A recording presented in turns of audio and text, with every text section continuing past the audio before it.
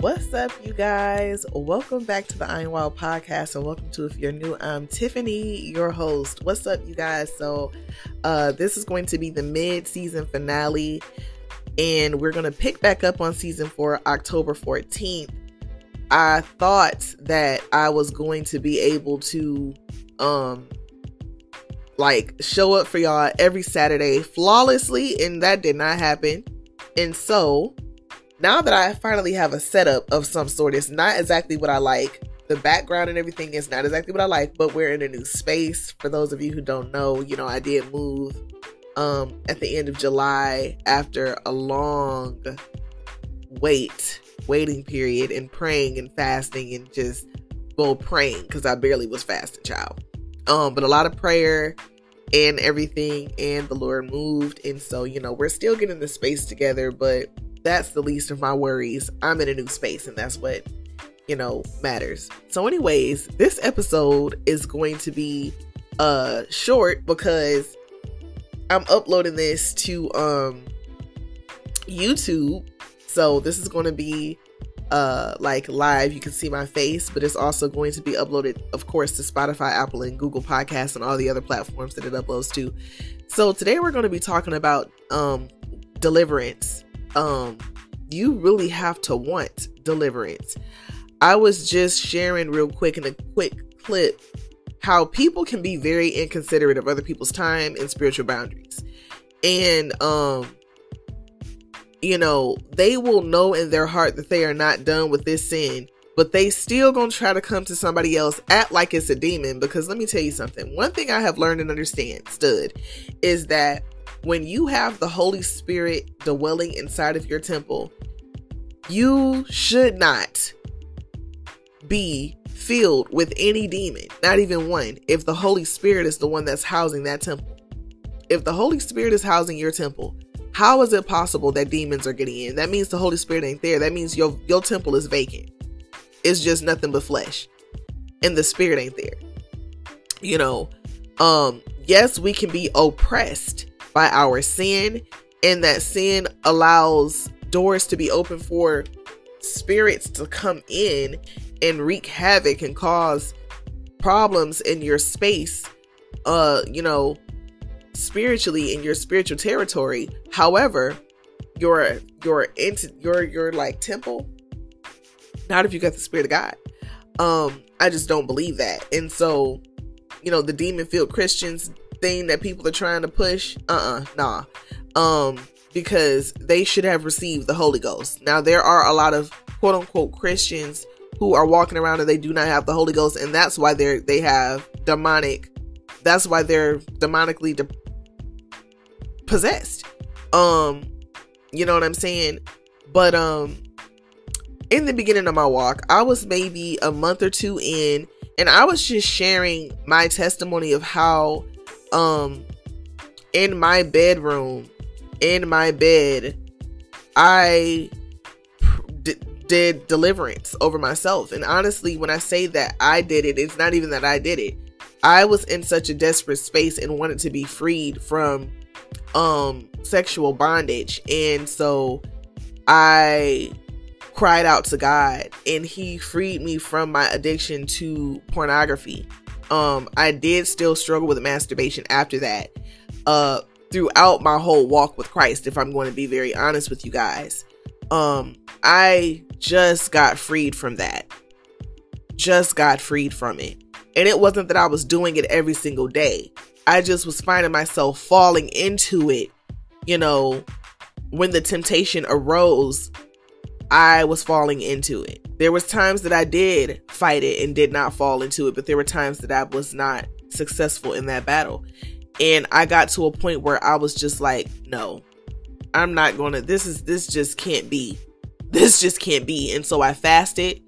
I fasted for 3 days, and I just was so serious. And, I am still actively, making sure that I am submitting to God in the ways that he needs me to keep me going on the sanctification and purification process.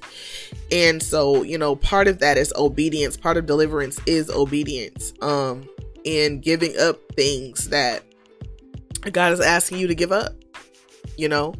And so, you know, there was this young boy, couldn't have been no older than 16, 17.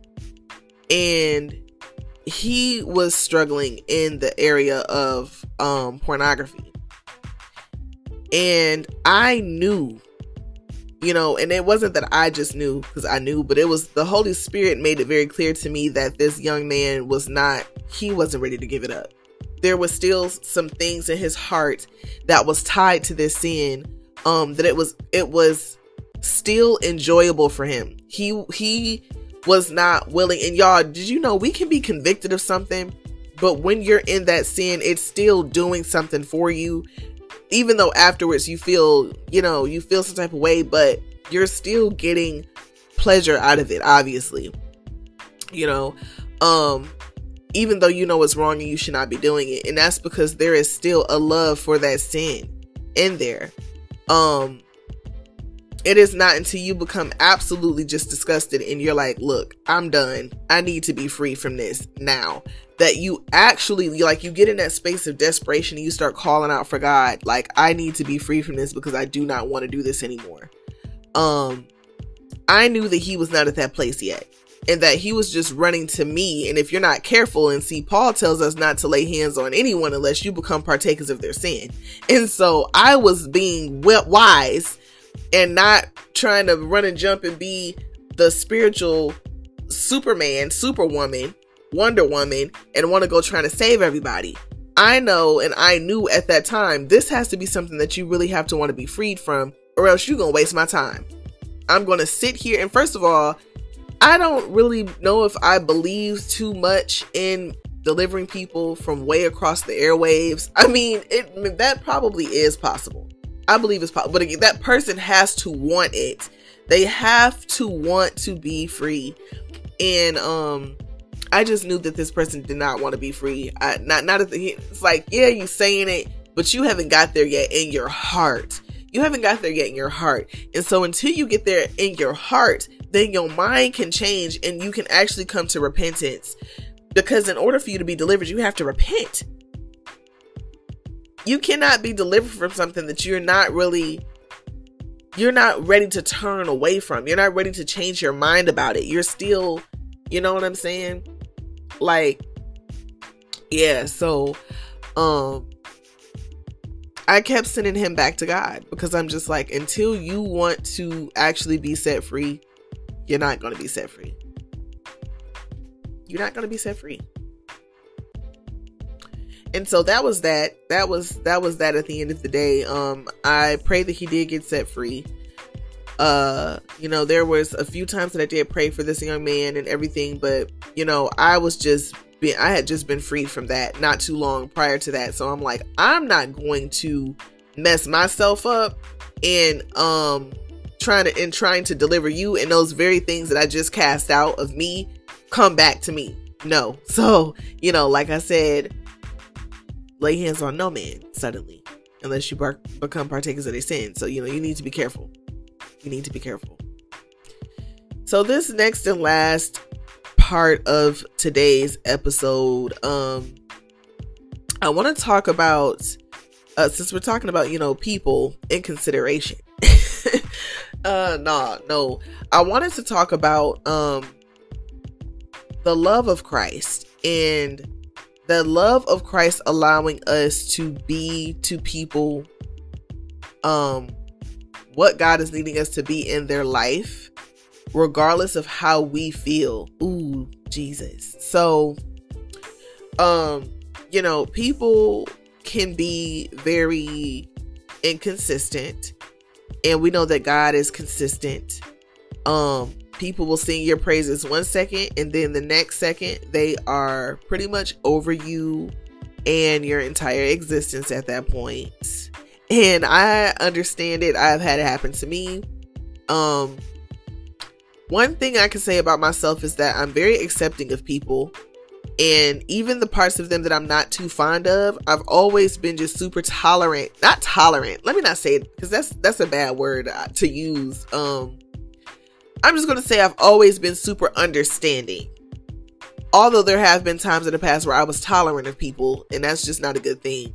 Because if you can't deal with somebody, just go ahead and let them go. Don't be tolerant of them, knowing you can't really stand this person's guts and you got them around. But, I've always been very understanding of people's personalities, because I know that I am not the easiest person to deal with, even though I'm also not the hardest person to deal with. But I know that to some people, I may be hard to deal with because of my personality. And especially now, with my faith in Christ, and just the level of awareness that God has blessed me with, the level of awareness that God has given me about myself and others, because I cannot make excuses for myself and I cannot get away with just doing anything. You cannot come around me and just get away with doing just whatever. And so people tend to not like me for too long. People will sing your praises for a second. And honestly, do not sing my praises. Do not come to me talking about Tiffany, you're so this and you're so that. I don't want to hear it, because God is the only one that I want to hear anything from in regards to me. I don't need validation from anybody about who I am or none of that. Because just as quickly as you come singing my praises, the next second you will be in your heart feeling some type of way about me because we don't see eye to eye on something, or there's just things that I see to be foolishness, and there are people who they don't think is foolishness. And I'm just like, you're not going to do foolish things around me and think I'm not going to say nothing. And so, how do we deal with difficult, how do we deal with coexisting with other people who there are certain clashes and personality clashes? And honestly, I just think about Jesus, and I think about how he had all those disciples, the 12, the main 12, and then all the others that were following him, right? He chose 12 disciples, and one of them was a devil.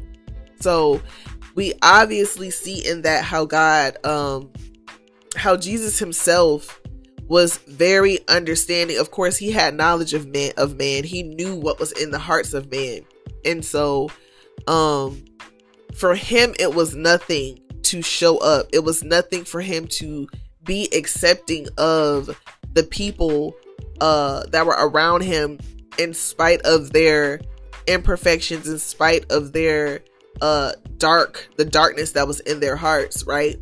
Because he knew the heart of man. He knows the heart of man. And so I look at him as an example of how to deal with people, even people who misunderstand us, because Jesus was one of the most misunderstood human beings in history, who was, a man, but also God in the flesh at the same time. He was so misunderstood, and that misunderstanding led to him being crucified on the cross. And if he can still love even those that crucified him on the cross, how much more should we also find a way to examine the life of Jesus?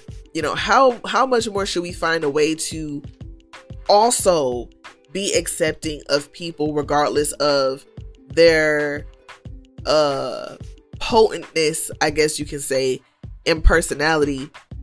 Am I even making sense? But potentness, because some people are just very potent, like they you have to take them in doses. But I just look at Jesus, and I look at the life of Jesus and how he was accepting of those who were even his enemies, and loved even his enemies, so much so that he was willing to die in their place so that they could steal. Because think about it, in Acts chapter 2, the same men that were responsible for him going to the cross ended up repenting and giving their lives to him. So that just goes to show how love really does truly cover a multitude of sins. And so I think that's it. I think I can leave the episode right here where it's at. That was really good. Love covers a multitude of sins. That's the answer right there. How do you handle difficult people that are hard to love? How do we handle people who misunderstand us and find it hard to love us? And I just say, looking at the life of Jesus, looking at the heart of Jesus, and essentially just going to the cross and crucifying our flesh and the selfish desires of our own hearts that cause us to be very demanding of other people in ways that they don't have the capacity to be available, and just accepting them where they are in that space. Until next time.